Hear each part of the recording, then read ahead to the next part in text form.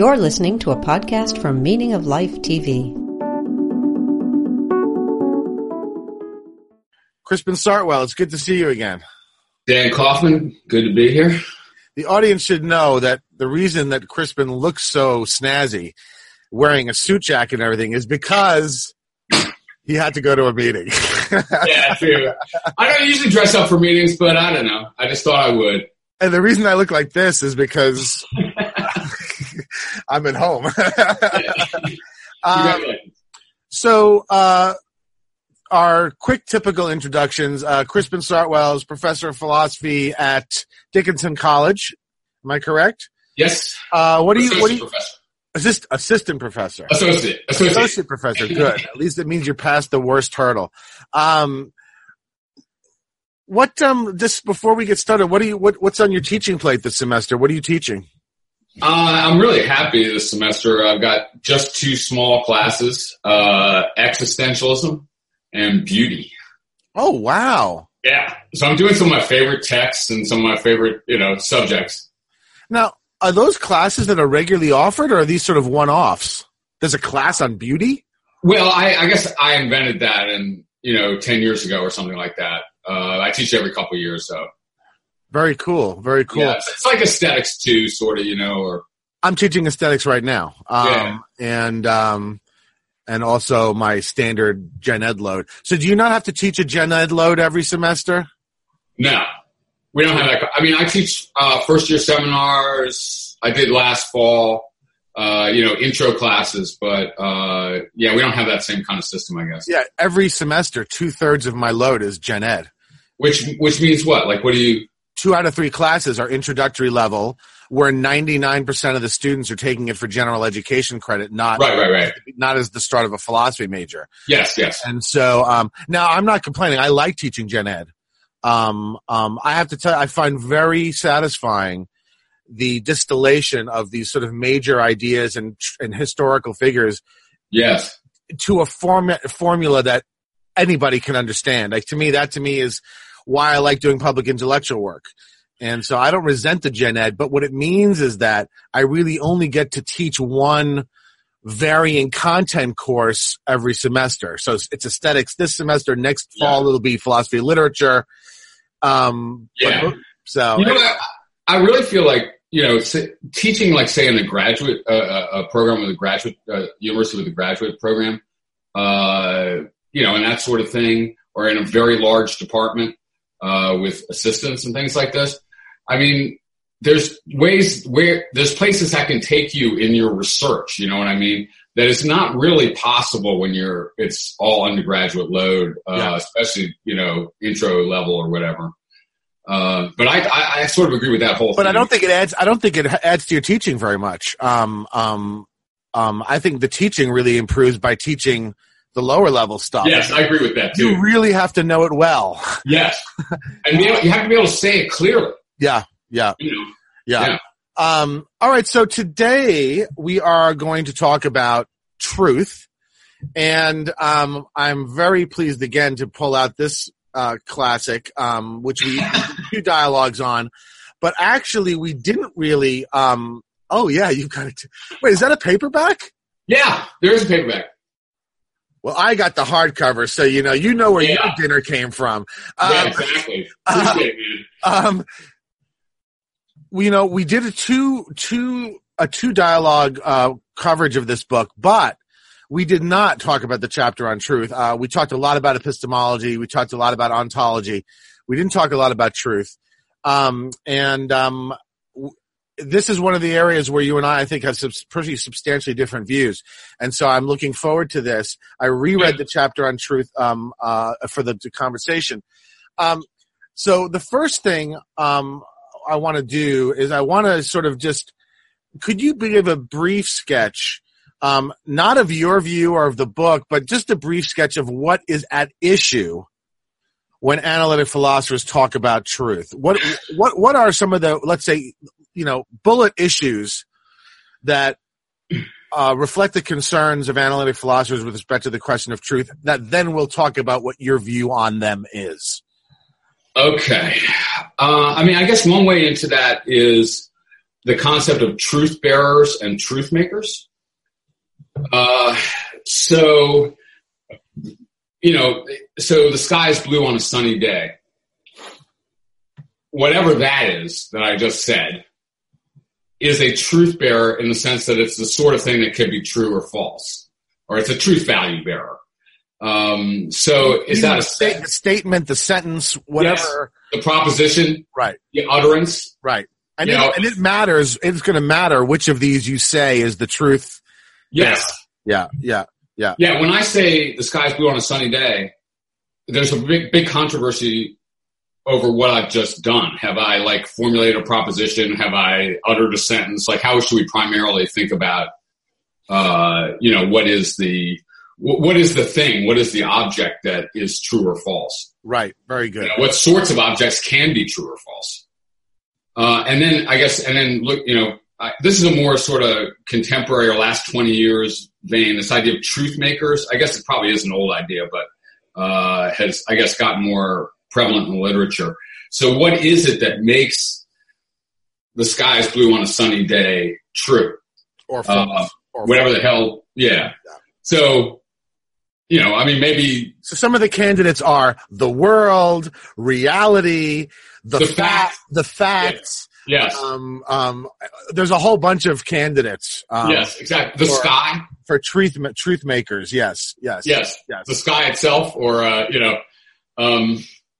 so I guess the ontological status, or the, various kinds of status of both of these ends of the truth transaction, are kind of hard to make concrete or just to say specifically what they are exactly. Yeah.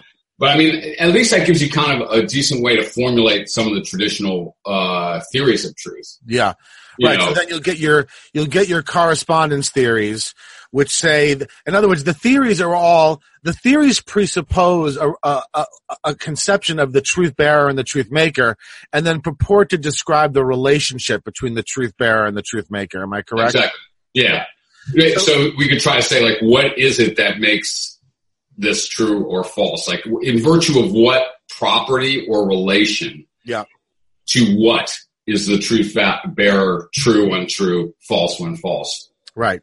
So it's a standard correspondence theorist, as they're called, is going to say that the relation is some sort of conformity or correspondence between the truth bearer and the truth maker. Right. Yes.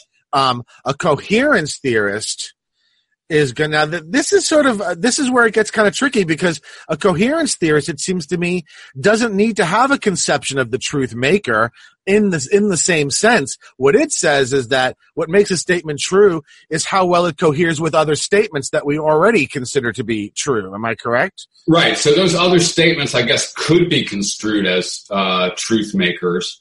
But in that case, it would be like a whole system of belief or, web of knowledge or something like that. Right.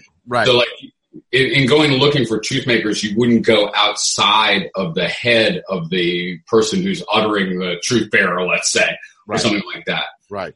That language doesn't naturally go with a coherence theory, I suppose. Right. And each theory, these are the two main theories. You have yet a different view. And then there's a kind of an anti-theoretical view, which is actually the view that I hold a version of, and there are multiple versions of it. But correspondence and coherence are the most standard theories, and each one kind of has a distinctive weakness that the other doesn't share. Right. So the problem with the problem with the correspondence theory is to try to come up with some account of this truth maker, which is notoriously difficult, and which we'll talk about. And the problem with coherence is to come up with some notion of. Go ahead.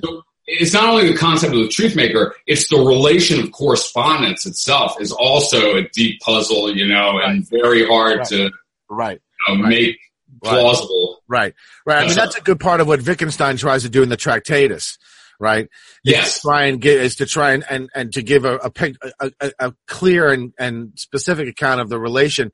And isomorphism, let's say. Yeah, and as we know, or at least those of us who are in the know of this know, even with his ridiculous ability. It's not clear that it works, right? I mean, right. I think he gave up on it, right? Yeah. And the problem with coherence is it's not at all clear how truth in any way connects up to the world. In other words, a complete fiction can have a complete fiction's statements can be coherent, right? Cohere with one another. And so it's going to become very hard to sort of give any sort of principled distinction between complete fictions and, let's say, science, right? Yeah, I agree with that. Like, for example, I'm reading a fantasy series of fantasy novels right now. It's about 3,000 pages so far.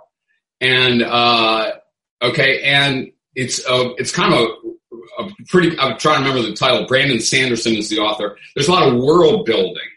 Okay, so like he makes this kind of coherent reality, and he gives it a history. He gives it languages. He gives it religions. All right. Now, I haven't noticed any deep incoherence in it. It's a pretty consistent, like, set of physical laws, environmental conditions, different sorts of creatures and things like this. So why on a coherence theory isn't that true or as true as a scientific theory about the world, for example? Right. Yeah. Right. And so each of these theories has its own distinctive problems. And the problems are such problems that a number of philosophers have become sort of anti-theorists. And these people are, broadly speaking, referred to as deflationists, of which there are a number of varieties. But essentially what they all suggest is that truth is actually not a substantial property. To say that a statement is true is simply equivalent to making the statement, right? Right, precisely. It's true that the sky is blue on a sunny day means the same, according to, say, Ramsey, as the sky is blue on a sunny day. Right. So just ditch it is true that. Yeah. And I incline towards this sort of view. And I think a nice way to segue now into your view and into the book, which is what I want to spend the bulk of the time on, is for me to explain why I've become a deflationist, because my reason is the same reason why you're not one. And so I'm really interested to hear what you have to say about this. So, traditionally, or commonly, people come to deflationism because they weary of the effort to make some sense of coherence or correspondence theories. But, and I don't want to say that that's not any part of the reason why I've moved towards deflationism, but I have an additional reason, and that is because I'm so indebted to Wittgenstein, the later Wittgenstein, and the ordinary language tradition. I'm always interested in seeing how a word is actually used before Me too, man. Before I start giving an account. And I know that at least Austin is very much an influence for you. I know that you're much more ambivalent about Wittgenstein than I am. True. I like that bit, though. But so I made a sort of little catalog of varying uses of the word true. And so I'm just going to read them because it's not very many. Sure. So in addition to the standard true and false, which we normally apply to statements or sentences or utterances or whatever you want to apply them to, here are some other uses, right, of the word true. So what he said is nothing more than a truism, which means that it's trivial and uninteresting. Okay. She remained true to me through good times and bad, meaning faithful. Yes. His arrow flew straight and true, which means without deviation. Now here's slang. This is slang. That shit is the motherfucking truth, meaning meaning it's the best. Yeah. This is my grandmother's tried and true method of getting rid of red wine stains, which means it's effective. Yeah. Now, what this makes me think when I see something like this, what it makes me think is that there can't be one account. Right. Right. That there, in other words, that truth is a family resemblance concept, as Wittgenstein would say. There may be family resemblances between its varying uses, but you're not going to have a theory of truth. It's pointless to sort of go looking for one.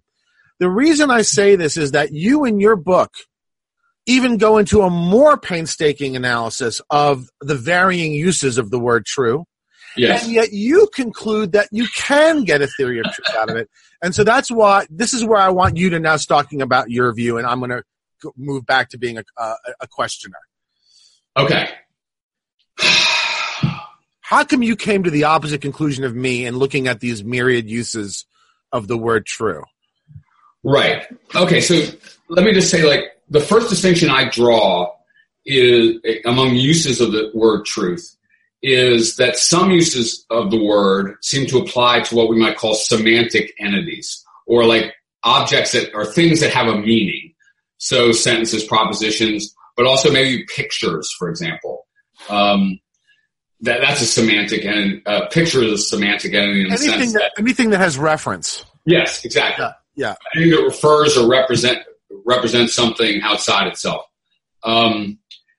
So, when you say a sentence is true, a particular sentence is true, or a particular picture is a true depiction, that sort of thing, you're talking about semantic entities.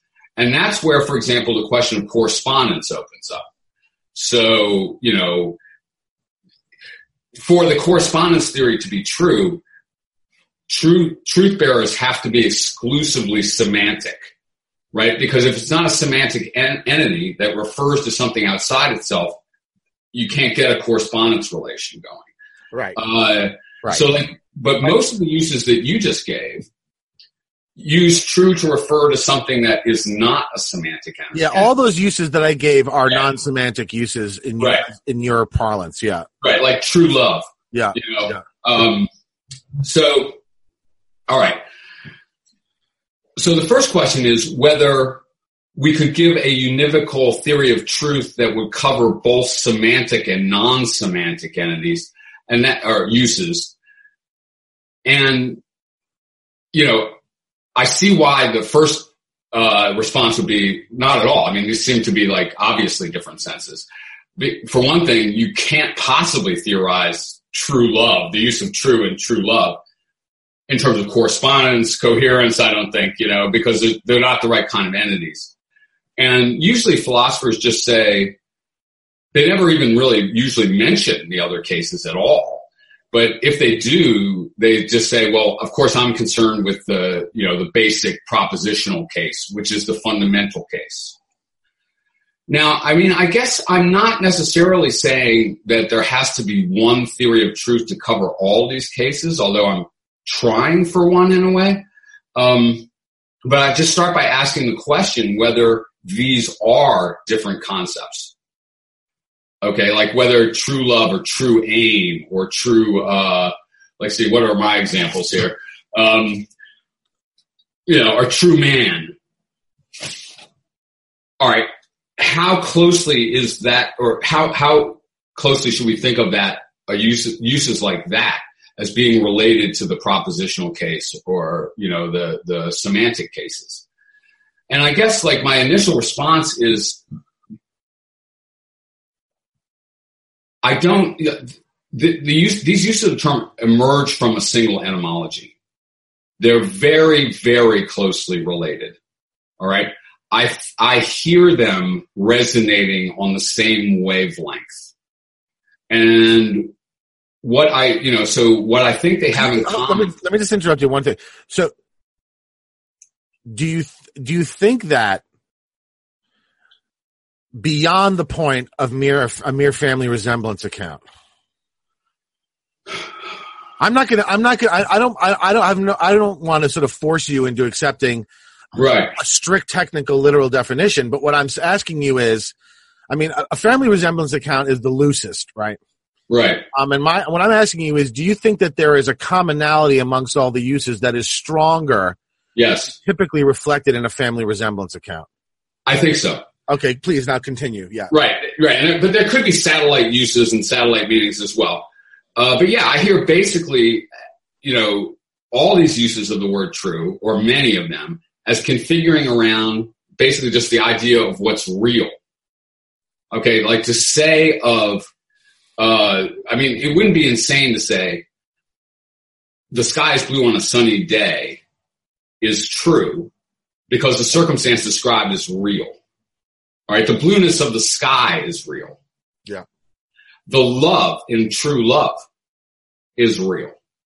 All right, things like that. Like, I don't know that I go for some kind of rigorous attempt to theorize all these univocally, but I think they very closely cluster around this idea of reality in various respects. So to say that you're true, X is a true man, for example, which is an ancient usage.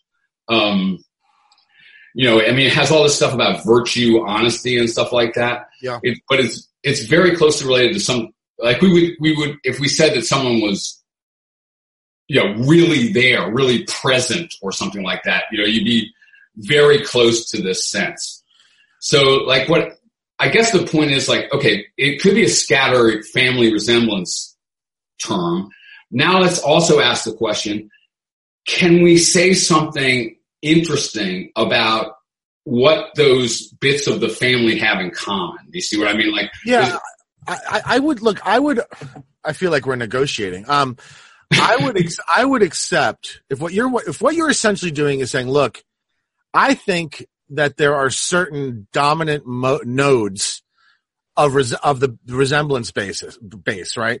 Yes. I would probably accept that. The problem with going stronger than that, it seems to me, is that, and I don't want to get too much in the weeds of a sort of an Austinian analysis, but some of the uses that I indicated, I don't see how you connect those specifically with reality. So, for example, the word, when we use the word truism, we're actually, in a sense, saying something negative. We're saying that actually it's not apt, right? Right, sure. It's trivial and uninteresting. So that's a use of it that actually has a negative connotation. And the other one is the grandmother's tried and true method of getting rid of Weinstein. I mean, that means effective. Or, it's the real way to get rid of the Weinstein. It's a non-fictional way. Is that a reasonable paraphrase of effective, a reconceptualization of effectiveness, do you think? I mean, it really gets things are effective that are placebos, right? It really gets rid of the Weinstein. In reality, it removes. Okay, I'm not right. Like I said, I don't want to get in the weeds, but you see what the issue I'm raising, right? Yes. I don't think I can do much of anything with truism actually along these lines. I'd have to probably think about that. And there might be a number of other outliers, but then again, why is something an outlier? Because there's a dominant set of. So I accept you're not trying to you're certainly not giving a definition. And I do though. I mean, but it depends on how I'm not sure how seriously I mean it in a way. So you're not giving a definition in the old-fashioned sense of necessary and sufficient conditions that are independent of sort of. You're identifying a dominant set of resemblances is what you're saying. Okay, so my definitions, insofar as I say one, is what is true. What is not is false. Okay, so it's supposed to be constructed parallel to Aristotle, right? Who says that to say of what is, that it is true. And to say, and to say of what is, that it is not is false. And it goes on from there a couple more lines. So one thing when I shift off of to say, to speak the truth and go to the truth, what is true is also to move off of the exclusive semantic bearers. Right. Now, and that's what I don't quite understand is that in Aristotle's formulation, the one you just gave, the truth bearer is clearly semantic. Yes. And look, it's what he's doing is giving a version of the correspondence theory. Okay. Yes. Now you are not giving a version of the correspondence theory. You're giving what you call an identity theory. And what it's a version of what's known as the identity theory, maybe, yeah. What I don't understand is then, does that mean that you're abandoning the idea that truth is a relation? Yes. But that was a long but see, then I want to, yes, because truth can be true love. Well, maybe that is a relation, isn't it? True colors or whatever. I'm trying to encompass the uses that don't seem to refer to a relation. But then I need to pull off of that to account for the semantic cases. Like that's still going to leave open. It doesn't answer the main traditional question, which is, what is it that makes a semantic truth bearer, a sentence, true?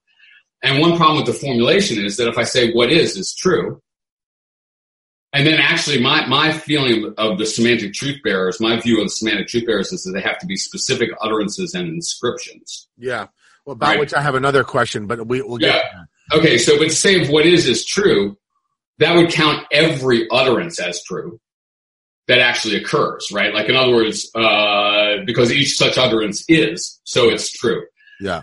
On my view. So then I need to pull off and try, and I do this fairly elaborately, try to give a kind of specialized account of the semantic cases, right? But that preserves the fundamental that truth and fact and reality are sort of all the same notion in some way. Right. What this is one of the things I think is really fascinating about it, and why I think it's like the whole book, it's just fucking original, all right, which is so freaking refreshing. Given that everything is so recycled. I feel the same. But for you, the semantic conception of truth is not the primary one. True, that's right. The primary conception of truth is the non-semantic one, that then the semantic, you have to give an account of the semantic in turn. So in other words, you're inverting. Yes. You in a sense are the exact opposite of a deflationist, right? So a deflationist says, right, to say that snow is white is true is equivalent to saying snow is white. And what you're saying is snow is white is true, right? The fact is itself the truth, right? Right. And the semantic is in terms of it, right? Yes, exactly. Which it's hard to even express. Yes. And so maybe then let me ask you this then.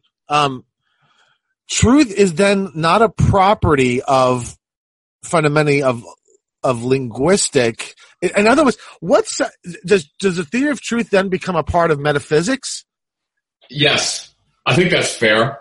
And of course, that's going to make many analytic philosophers or anyone that was attracted to the deflationist program very uncomfortable. That's exactly what they were trying to avoid, like a whole bunch of metaphysical commitments. Yeah, that are necessary to keep using the concept. Yeah. So let me ask you. Yeah, go ahead, please. Yeah. Well, one thing, look, it's true that snow is white means the same as snow is white. Right. It's also the case that snow is white means the same as it's true that snow is white. In other words, you can deflate it by saying you can get rid of it. But actually, maybe you haven't gotten rid of it. I mean, the thing is, it's everywhere all the time. In other words, you've shown that you don't need to say it, but you haven't shown that you don't need to think it or that you're not asserting it. Yeah.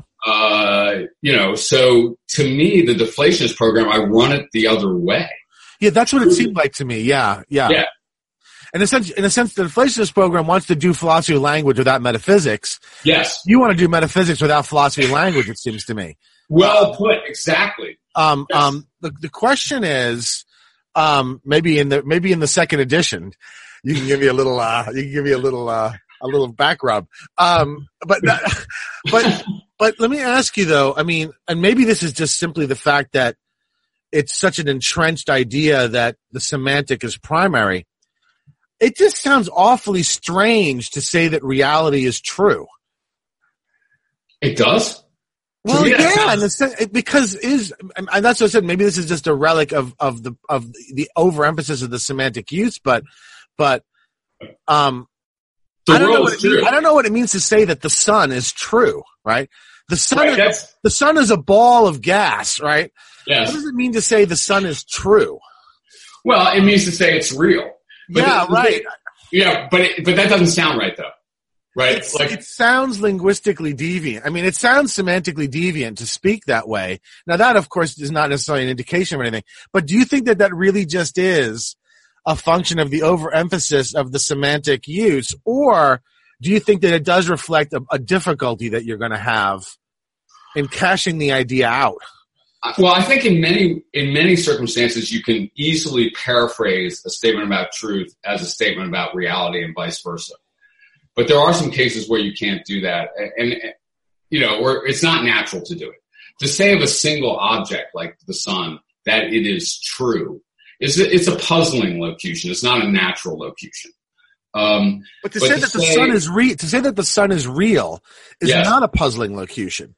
And so the question then is, I use the word I use the word real both ways, right? I can say that the sun is hot is true. That the sun is hot. The sun is really hot, right? It really is the case that the sun is hot. You just said the same thing twice, right? Right. And I can also say that the sun is real. And I mean real in the same way, right? And the heat of the sun is real. Right. I mean real. But why can't I then say, if real and true mean the sort of same thing, why can't I say that the sun is true without it sounding so odd? Right. And I guess I'm going to squirrel out of this a little bit. Like, I think that in ordinary language, there often are these, this is one reason why we have many words that are approximate synonyms. There are cases where you definitely can't swap true and real. There are many cases where you can. Yeah. I feel like the basic notion is the same notion, but it's true that a competent English user would not say, except in some bizarre circumstances, the sun is true. They might say, is that just due to peculiarities of grammar, or is that something more deep along the lines of, well, they're not really synonyms, real and true? Well, they're not perfect synonyms, and that shows that, I think. But they're very close, conceptually. And I guess I'm going to be satisfied with that. No, I'm satisfied with that too. I'm not a Frege, I don't have to have these sort of perfect senses matching so you can substitute them into context. No, I'm satisfied with that also. I just want to be clear on it. I see the problem though. I mean, yeah. Let me ask you, why don't you have the same problem as the correspondence theorists in the following sense? All right. So here's one major problem with the correspondence theory. And that is, ultimately you could argue, it's circular or question begging, right? Because you say whatever you make as the truth maker, it's very hard to see how you could fully express it without using the word expression, without using the concept of truth, right? So it's very difficult to see how you could cash out the notion of corresponding to reality, corresponding to the fact. Any effort to sort of really give a thorough account of the fact or reality is going to either tacitly or explicitly employ the concept of truth. And so part of the problem with the correspondence theory is there's no non-question begging way to make sense of the idea of the fact or reality. Why, in a sense, don't you have the same problem? Okay. One thing, I'm sympathetic to some of the stuff you said in the sense that I think you're again saying that truth and reality and fact are very, very closely connected, right? Like, if I think they are the very same notion in some sense, I mean, no wonder it's circular, right? Right. It's not a vicious circularity because you're not saying that you're not offering. Well, it kind of is, right? But maybe it is, though, right? I'm just paraphrasing. I'm just saying the same thing again, and that's not. All right. Well, all right. In terms of relation to the correspondence theory, let me try to just say a little bit about what I actually think the truth bearer is in the semantics. Go ahead. Yeah, go ahead. Because I'm not. So first of all, I think you have to start with the utterance or inscription rather than with an abstract object like a sentence or a proposition. I've got like a lot of arguments for that. One of them would just be sarcasm. So in other words, like a tone of voice is sufficient to reverse the meaning of a sentence to its negation. Okay? So what that would indicate is that you can't evaluate the sentence or the proposition for truth at all. You have to know what kind of tone of voice it's offered in, and you have to be acquainted with the conventions of sarcasm and so on. So can I ask you, just before you move on, and part of this is because I want the audience to understand what some of the standard sort of way this conversation goes. Yeah. I mean, one of the reasons why, and I think it's a strong reason why people have argued that you should apply truth to propositions rather than to sentences or utterance tokens, is because if you apply the concept of truth to sentences or utterance tokens, then you also have to bring on board some account of translation. And that is a notoriously fucked up. I mean, or just even synonymy, right? Yeah, just Quine and Davidson by themselves are enough to make you worry. And it's worth noting that both Quine and Davidson are it's almost like they see the whole area as kind of radioactive. Yes. And so, so are you confident enough that you can give an account of translation such that there's no reason to, because I agree with you as to the positive reasons for attaching truth to utterance tokens or to sentences as opposed to, but I don't know that I'm confident that I have an account of translation that's going to. Yeah, I might have to write a check on that too, because I haven't really tried to work this idea through all those arguments. So if it applies to an utterance, to a sentence, as opposed to a proposition, then it's going to be, quote, snow is white, unquote, is true in English. Right. If and only if snow is white.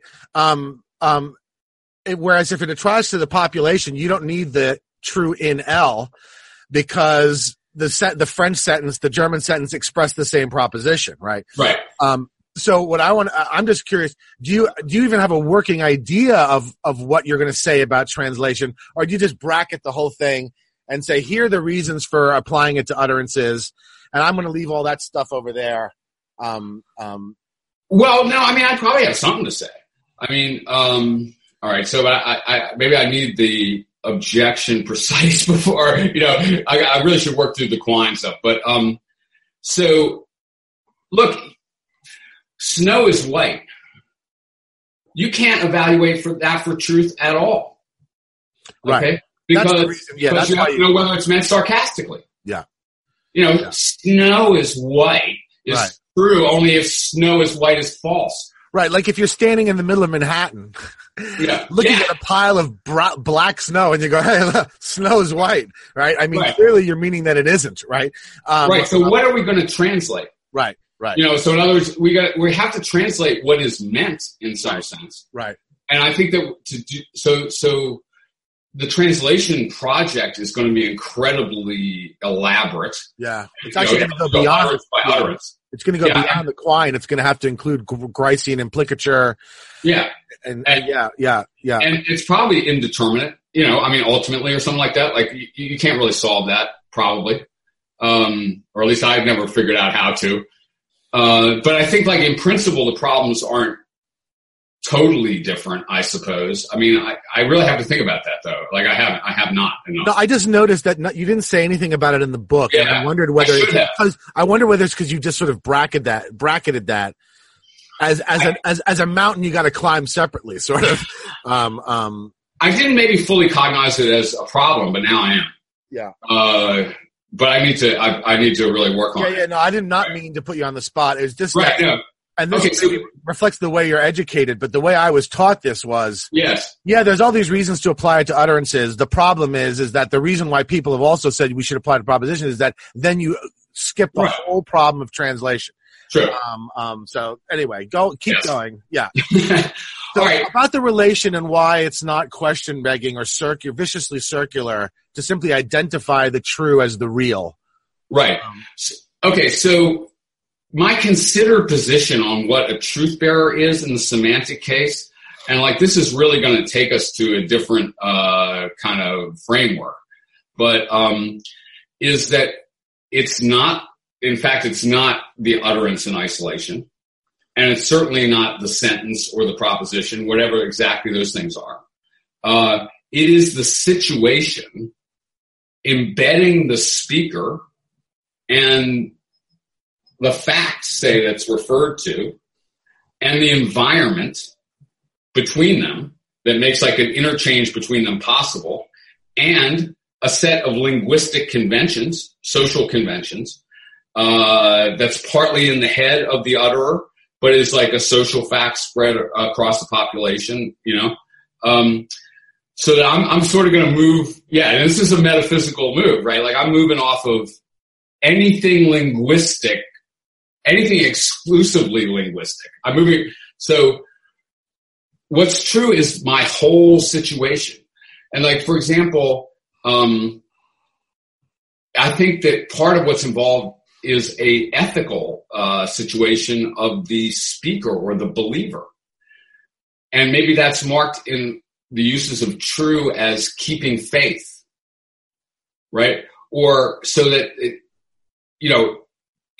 I think what's true is like a very elaborate ethico, metaphysico, aesthetic, epistemic situation or something like that.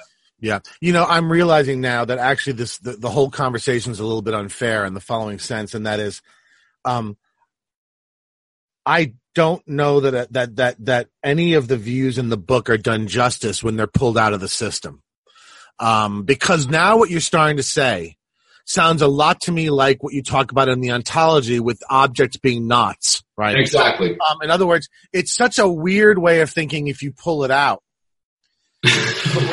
When you put them all together. So in other words, what I was thinking as you were just describing, I'm like, wait a minute, you're going too fast. It sounds to me like all I need to do is say that truth applies to utterance tokens, right? And thus, truth is more a notion that belongs in linguistics to pragmatics than it does to semantics, right? Okay.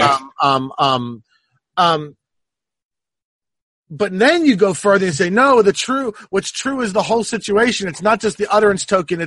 And that then says, I'm saying, what the hell is that supposed to mean? I don't even understand it. But then when I started thinking about the ontology, I'm like, oh, of course, this is a system. Yes. So his metaphysics is equally off the ranch, right? I mean, he's arguing almost for a kind of Spinozistic. Everything is just this fabric, right? And then we individuate by these permutations in the fabric. Exactly. And also, I want to, and a key moment of that is that I want us in these situations fully. Okay, in other words, I don't want to distinguish us or our syntax or our language from the order of physical reality at all. Yeah, okay? Yeah. Now that's going to eliminate most of the traditional theories of truth, right? Yeah. So a lot of these things, it seems to me, depend on a picture of human beings and human intellection and human belief and human representation that in principle separates it from the world. Yeah. And then no wonder a gulf opens up, right? You're sitting there going like, how can my syntax possibly reach out to the world? But then, underneath this, it doesn't have to reach out to the world because it is the world. That's right. It is the world, right? I mean, in that sense. And the world is coming at you right through your eyes and stuff like that, man. Yeah. Or right, it is your body, among other things. And it gives a whole new meaning to "we are the world," right? I mean, exactly. But this is so damn interesting. But it also makes me realize something I was asking you in the very first dialogue we did in the book. And that is why a system, right? And I guess what I'm wondering is, I almost agree. And since it's funny, I keep marveling at how much I agree with all the bits and pieces, and then but to find myself in the opposite position. And that I wonder if it solely comes down to your desire for a system. In other words, this whole picture of everything being one fabric and everything, individuation being knots in the fabric and all that is really fucking strange, right? No. Wait. The way I would handle it is simply by accepting multiple fragmentary accounts, right? In other words, rather than you only have to get a kind of a weird or off the map picture if you insist on a system, right? In other words, I wonder if the weirdness is a result of the insistence on being systematic, as opposed to handling all these problems piecemeal and not insisting upon. Right. And I think there's a lot to be said for that. I mean, I guess I think that this approach yields a better conception of truth, but you might not feel that way. You know what I mean? I understand. It does recapitulate the ontology, which gets recapitulated in every chapter in one way or another. Yeah. But in my head, that's because it sheds light on all these different areas. But this is exactly the danger of system making, right? Like you start to see your own idea everywhere, man, and you don't see anything else. Right. And the objections kind of dissipate, as you concentrate on this coherent thing you're making. Yeah. And I think like to avoid that danger, maybe it's just like an expression of humility or an quest of knowledge. This idea, like, let's proceed piecemeal. We don't need an overarching. That's my inclination. That's my inclination always. And yes, I can't help it. Yeah, I think it's because of your deep loves. I mean, you have these sort of, you talked about Kierkegaard, you talked about, right. I mean, there's sort of things that Emerson. that go very deep into you that I think are almost temperamental. And I'm not saying this to suggest that that in any way renders doubtful the quality or usefulness of the system, or what you do. Maybe you could talk a little bit about what you think are the advantages to sort of trying to give an account of truth rather than say, okay, there's semantical truth over there. We're going to deal with it in this very minimalistic way. And then there are these other uses of truth that don't apply to semantic objects. We're going to deal with them as a sort of system of family resemblances. And we're done. Goodbye. I'm going to go have lunch. That's my inclination. Maybe it's just because I'm lazy. Maybe it's because I'm shallow. What do you see as the advantage of not taking that way? What are you getting? What are you getting that I'm not getting out of what you're doing? Right. Well, I guess like you don't want to over theorize. You don't want to force things into a system. You do want to see to what extent you can make these things hang together. So like if you were to proceed piecemeal, I think you could probably do everything you really need to do for most purposes and just leaving it piecemeal. And actually, it end up being truer. It would end up being more accurate overall, just like the pieces. But I think that then you might wonder, okay, like how far could we go to bring these together into some kind of coherent framework? And I think that's a worthwhile question. It's not the only question. It is, it's a kind of obsessional question with me, which is, I guess, why I end up running a system.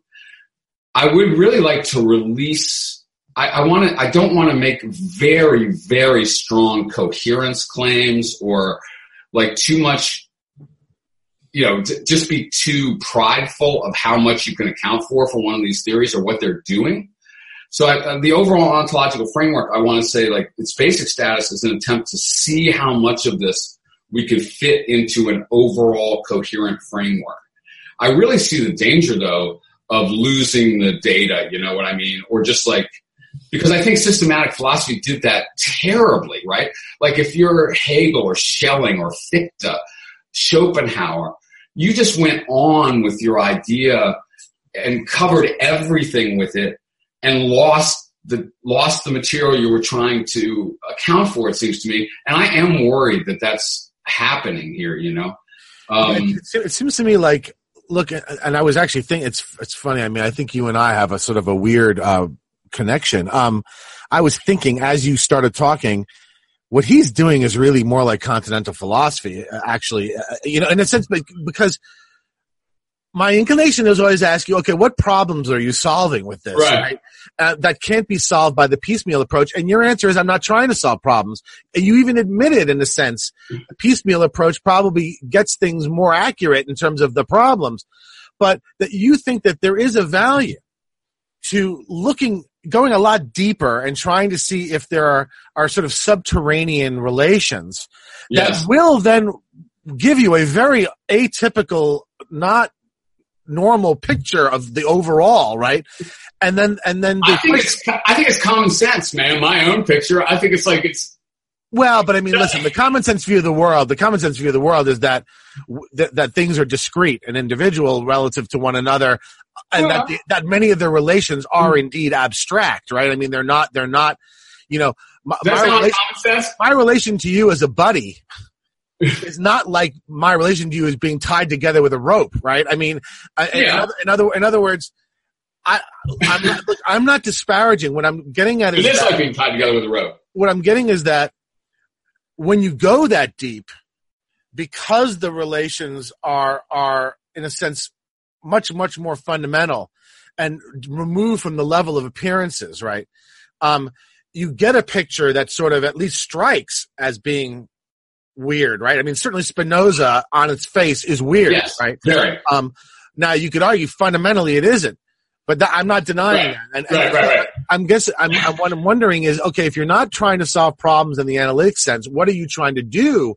Right. And it sounds to me like it's more just like the pursuit of pure understanding in the Greek sense, or something more like what the continental philosophers are trying to do, right? Like some of the people you mentioned, where the reward is great, but the risk is also great. Right? I mean, no, that's right. And in a way, like, I really respect the modesty of analytic philosophy, and I also understand the philosophical reasons for it. So, because I think the worst mistakes in the history of philosophy came from this kind of overweening, I'm going to explain the universe to you now as a whole. So like the pretensions of philosophy and its inability to pay off on those pretensions, you know, by the time you get to Moore and Russell around 1900 or whatever, they're just going like, what are you talking about? Like, let's tackle something we can tackle, because this is just ridiculous. I don't even know if I could evaluate this for truth. And who cares anyway? All right. So let's see what we can actually do with some logical tools or something to clarify something specific. But I got into philosophy because I was trying to, I couldn't stop thinking about what this whole reality is and what I'm doing in it. Yeah. You know what I mean? And like, I feel like, and then I got my analytic training or whatever. I released those questions in a way, like in my work, like I stopped, talking about them maybe, but I didn't stop thinking about them. And then I was like trying to see, okay, like, would any of these tools be of use in that project? Or if we took on board some of the modesty of the analytic project in the face of German idealism, could we reconstruct, how could we still pursue the project of like the nature of this whole thing and us in it? Yeah. In a way that didn't have that kind of incredible arrogance and incomprehensibility finally, you know what I mean? Yeah. And I'm not sure if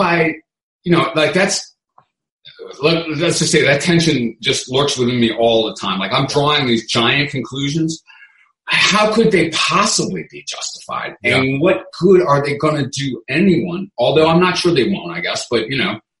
It's really fitting that Richard Rorty was your advisor, right? Richard, what you've just described is in a sense what Richard Rorty tried to do. He tried to bring analytic clarity and modesty to what he saw as continental philosophy's more interesting and important questions, right? Yes. And I've been reading Continental this whole time too, though. Yeah.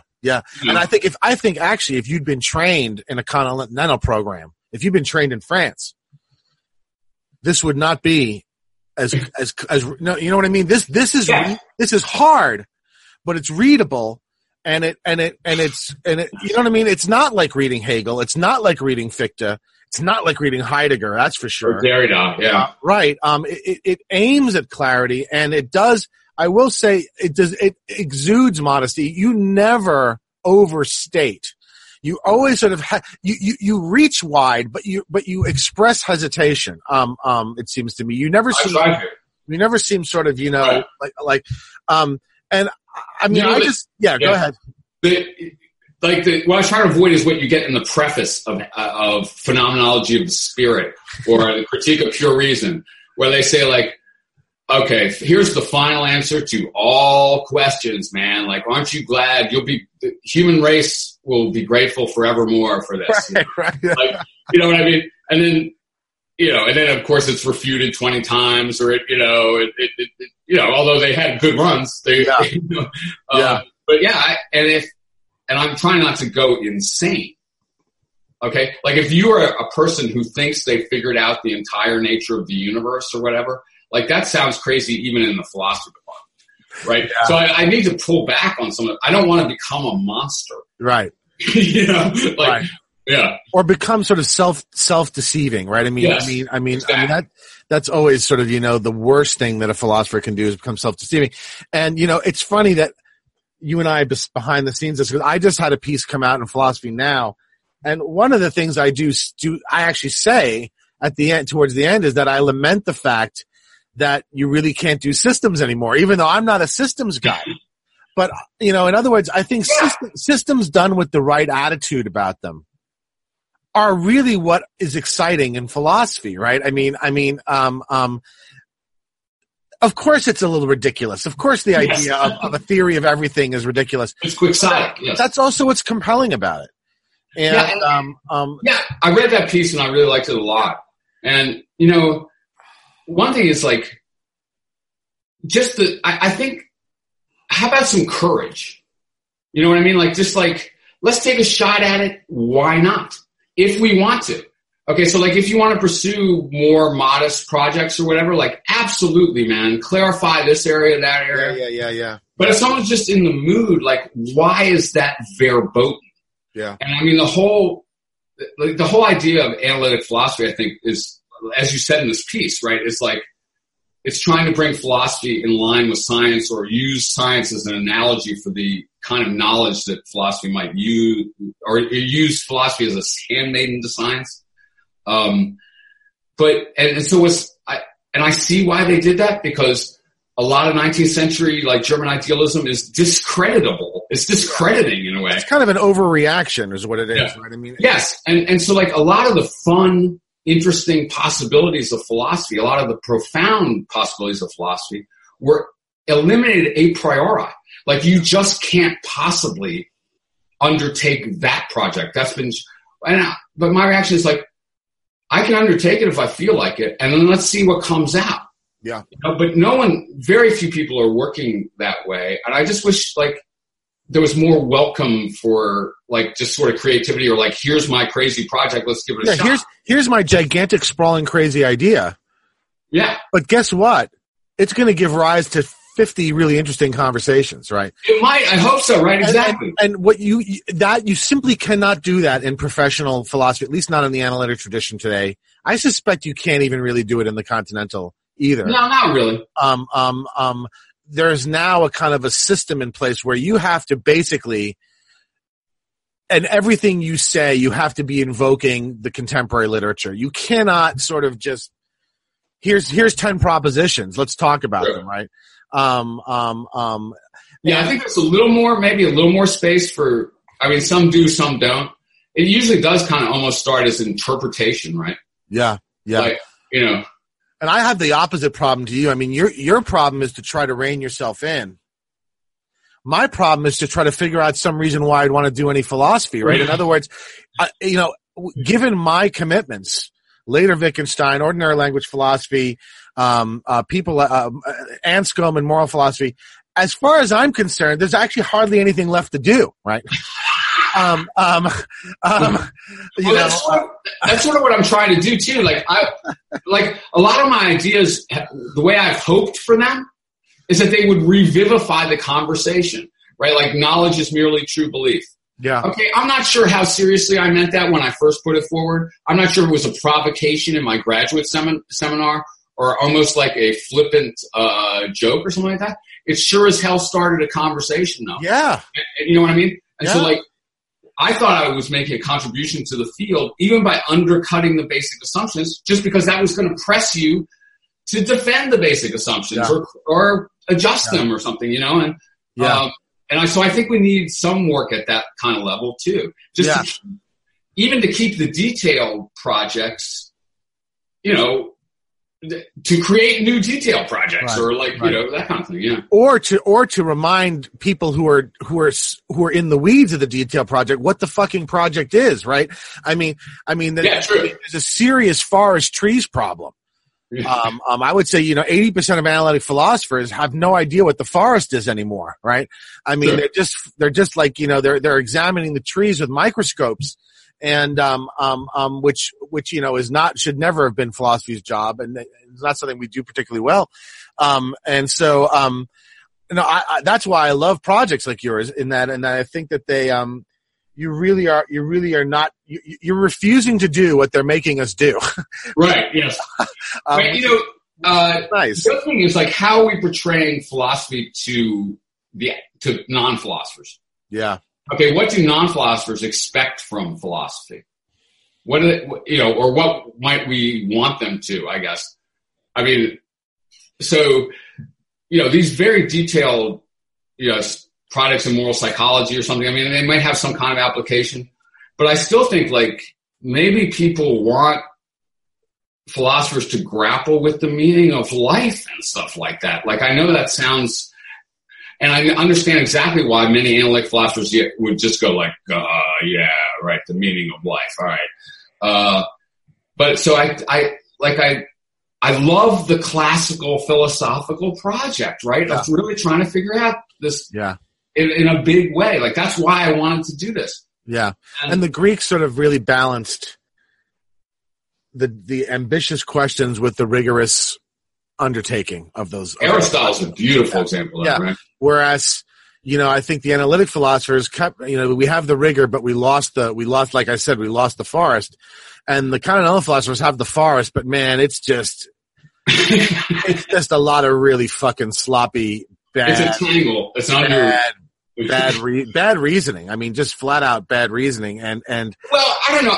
I wouldn't condemn the whole area like that. Do you know what I mean? Like, well, no, but I mean, I'm condemning all of analytic philosophy is not all like that either. I'm just part of painting. We each have. It seems to me they each share one half of the problem that the Greeks kind of got right. The Greeks kind of got the combination right. It seems to me between the big idea and the rigor, right? Yeah, and then furthermore, the application to practical living. Yeah. Yeah. Right? Like all those things. Yeah. And so and that's what we think. I think that's where we get our concept of philosophy. Yeah. And we've abandoned most of it, right? Yeah. And that's why in the book, I guess, the arc sort of takes you from the most abstract to the practical, right? So the whole latter parts of the book, the whole second dialogue we did was on the political philosophy, right? I mean, all the stuff about truth and ontology and epistemology. Yeah. The point of it ultimately is to get you to that practical section, right? Is to get you to the point, to give you the apparatus, the toolbox, right, in a sense, with which to approach how should we live questions. Right? Well, I hope so. Although, in my own mind, the how we should live questions are actually secondary. Like what really absorbs me is the abstract general questions. I keep trying to issue out into the practical, but so in that sense, you're not like the Greeks. You're more like they had some pretty speculative. No, they did, but I think ultimately they thought the ultimate purpose of this was for politics, right? I mean, that's what ultimately to them. Well, I guess I sort of did set it up that way too. I returned from my journey out of the cave back to help politically, sort of. But yeah, I'm not sure what I think about that. But I just want to say, I'm definitely intrinsically involved, whatever the outcome, with the metaphysical questions. You know what I mean? I'm intrinsically interested in those. Yeah. Whatever the result. You would be interested in those even if you weren't interested in practical politics. I think so. Yeah. Yeah. So let me just ask you, just in wrapping up, with respect to the theory of truth, you explained your version of the identitarianism, the fact that, the true simply is the real.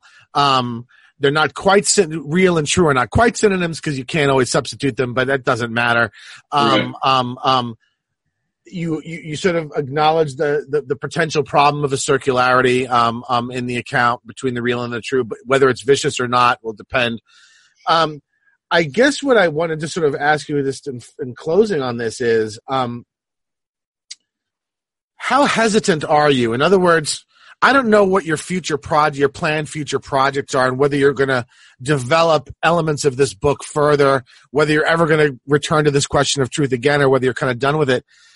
But I guess what I would ask is, what do you see if you were to do more with it? What needs still to be done? What do you think is missing still? Is it just an account of translation? It seems to me like the most of the work you need to do is still on the semantical side, even though that seems to be the side that Yes. interests you the least, right? It has to be on the semantic side because that's where the history of the theory of truth is, really. And also because I don't, on my own account, I don't adequately, specifically, I don't provide a theory that would be a straight rival to Tarski or something like that. Do you know what I mean? Or, yeah. I can see doing a lot more work, like many different directions, including things like translation. I mean, you have to work philosophy of language through this in a much more elaborate way in multiple dimensions. Yeah. Now, my own plans, though, I got to say, I probably won't work on it more systematically unless a discussion of my work on this emerges. Do you see what I mean? Like, in other words, like, right now I feel like I'm tossing these things into the void. So like I just did like 100 pages on truth or whatever. I worked on it for 7 years or something, and yes, many questions remain, but that's the advantage of journal articles, right? I mean, as a purely practical matter, you're more likely to get a response. True. And have somebody start an argument with you.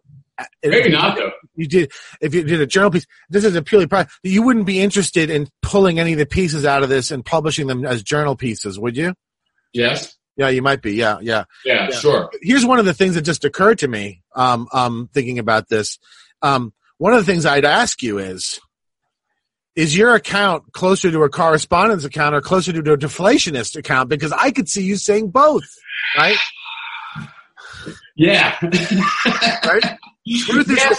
True and the real are just the same. That sounds deflationary, right? On the other hand, it does sound to me like whenever you talk about the real, it sounds to me like a correspondence theory. So, I mean, and I guess it comes down to whether you ultimately view truth as relational or not. Yeah, well, it has to be relational in some way with regard to the semantic entities. Right. Yeah. Now, and first of all, I like correspondence better than the pragmatic theory. I like it better than the coherence theory because it gives you some metaphysical realism. At least it leaves that possibility open. Right. Yeah. Because the others are idealisms. Right. If you ask me. Right.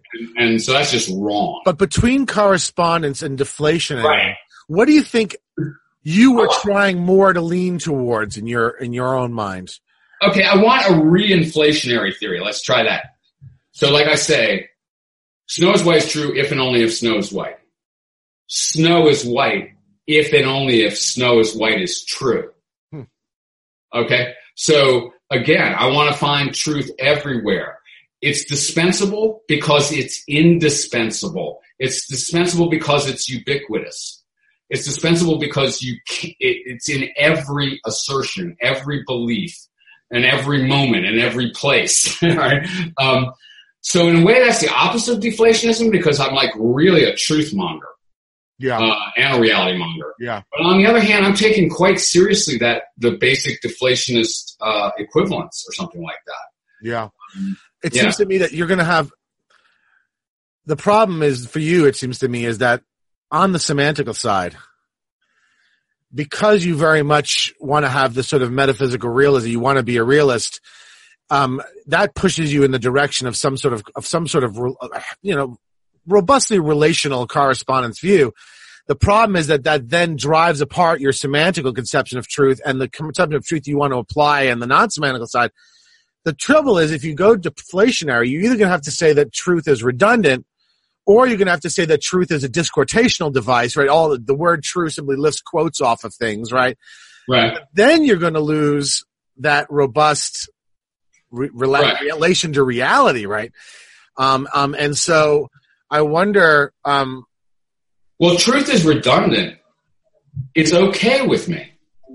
In other words, like it is. Another way to put this is it's absolutely essential. Every time it's there. How could it be redundant and essential at the same time? Because it's redundant because it's always there and you know it is. The whole activity is incomprehensible of like believing, asserting, having a conversation is incomprehensible without this like continual atmosphere of truth. Yeah. And that's and it's redundant in the sense that you don't have to say it usually. Okay, it's not redundant. Saying it is redundant. Although we do say a lot. The reason I'm pushing is because, to me, redundant and necessary are almost antonymous, right? Right? Or they're almost synonymous. If something is something is redundant, if somebody's rendered redundant, it means they're rendered unnecessary, right? Well, yeah, in the employment case. All right, we're going to get into the weeds of Austinian analysis of redundant. If something's redundant, it's already been said. It's already read. It's already there. Right. Like, you don't have to say it because it's already there. Yeah. I already said it. Yeah, I understand. Yeah, but anyway. Anyway, these are the places where I see you're going to have to, and you're going to have to say something about translation if you're going to apply these to utterance tokens. And I appreciate these points, man. Because that is the standard problem. I mean, that's what drives people to propositions, is that they don't know what the fuck to say about translation. And I hardly discuss that. Yeah. I gave some examples of translation, but I didn't work the problem. Yeah. All right. Well, Crispin, as always, I love talking to you. Likewise, man. It's the closest I ever get to feeling like I used to feel in college when I hang out with my friends, right, at night, and you know, and this is the version you can do when you're 55 years old, right? Exactly. Oh man, I appreciate that, Dan. Thanks a lot. Thank you so much, and I look forward to speaking with you again really soon. Peace. All right, take care, my friend. Bye. Before you go, a quick message from the suits at Meaning of Life TV. Meaning of Life will always be free for you to watch and listen to, and we don't even go the NPR route of guilting you into donating during Pledge Week. But we do have a small request. If you enjoy Meaning of Life programming, rate and review us on iTunes. The iTunes algorithm weighs positive reviews heavily, so taking a few minutes to rate and review us will help more people find out about our shows. Also, of course, we encourage you to subscribe to our Twitter and Facebook feeds. Thank you.